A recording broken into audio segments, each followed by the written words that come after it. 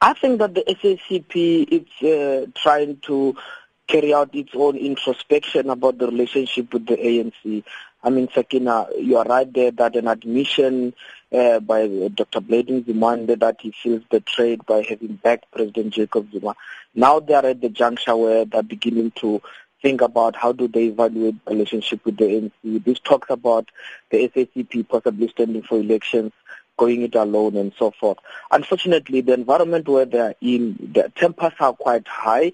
The whole concept of state capture has actually muddied the debate and even the horizon in South Africa. So it's going to be very difficult for them to arrive at a decision that one would say will be reasonable and will consider various factors. They are very angry now.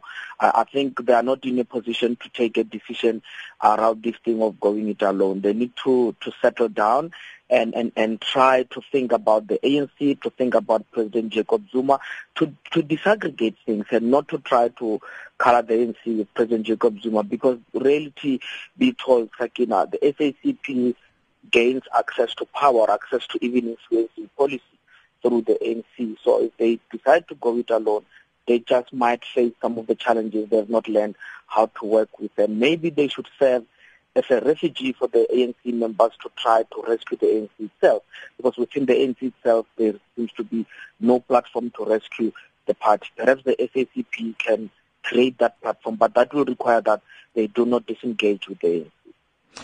Truth be told, we've been here before. We've seen, an angry, disillusioned SACP before. And if you think back to Polokwane and the state of the alliance, what lessons do you think the SACP has learned, if any? Would you say that they are changing their posture, and whether this has the ability to, in fact, impact and change the politics of the alliance as a whole?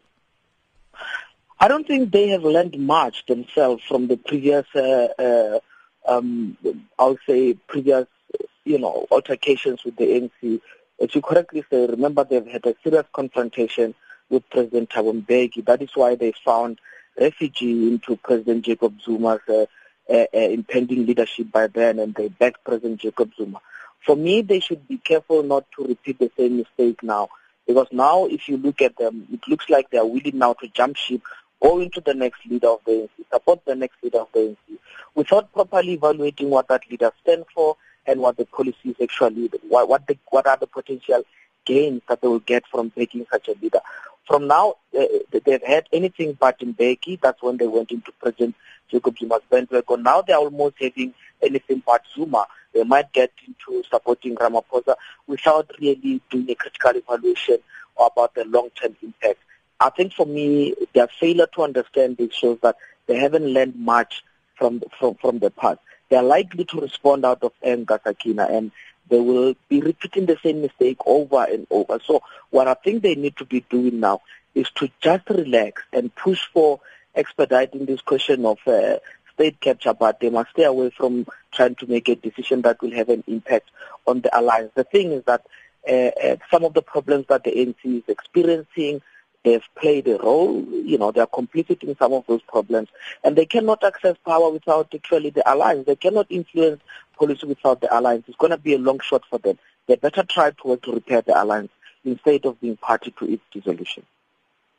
So just looking at, the fact that Cyril Ramaphosa will be speaking at the SACP conference today, and as you said, perhaps repeating a mistake already made by backing one of the ANC presidential candidates once again, how does the SACP go about remaining relevant within the alliance, if not by backing a presidential candidate?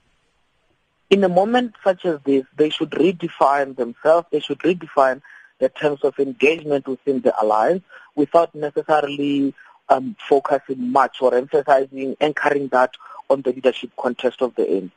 When they become too much embroiled in the leadership contest of the ANC, they are losing ground when it comes to their stature as an alliance partner within the tripartite alliance. So when the ANC gets weaker, when one of their partners gets weaker, as it is the case now within the tripartite alliance, That should give you more opportunity to assert yourself. But you don't assert yourself by being part of that weakness of the leadership tussle within the ANC. You take a step back, you take a principled position, you evaluate yourself, you look at the ANC as an entity, and you shouldn't actually personalize what is going on within the ANC.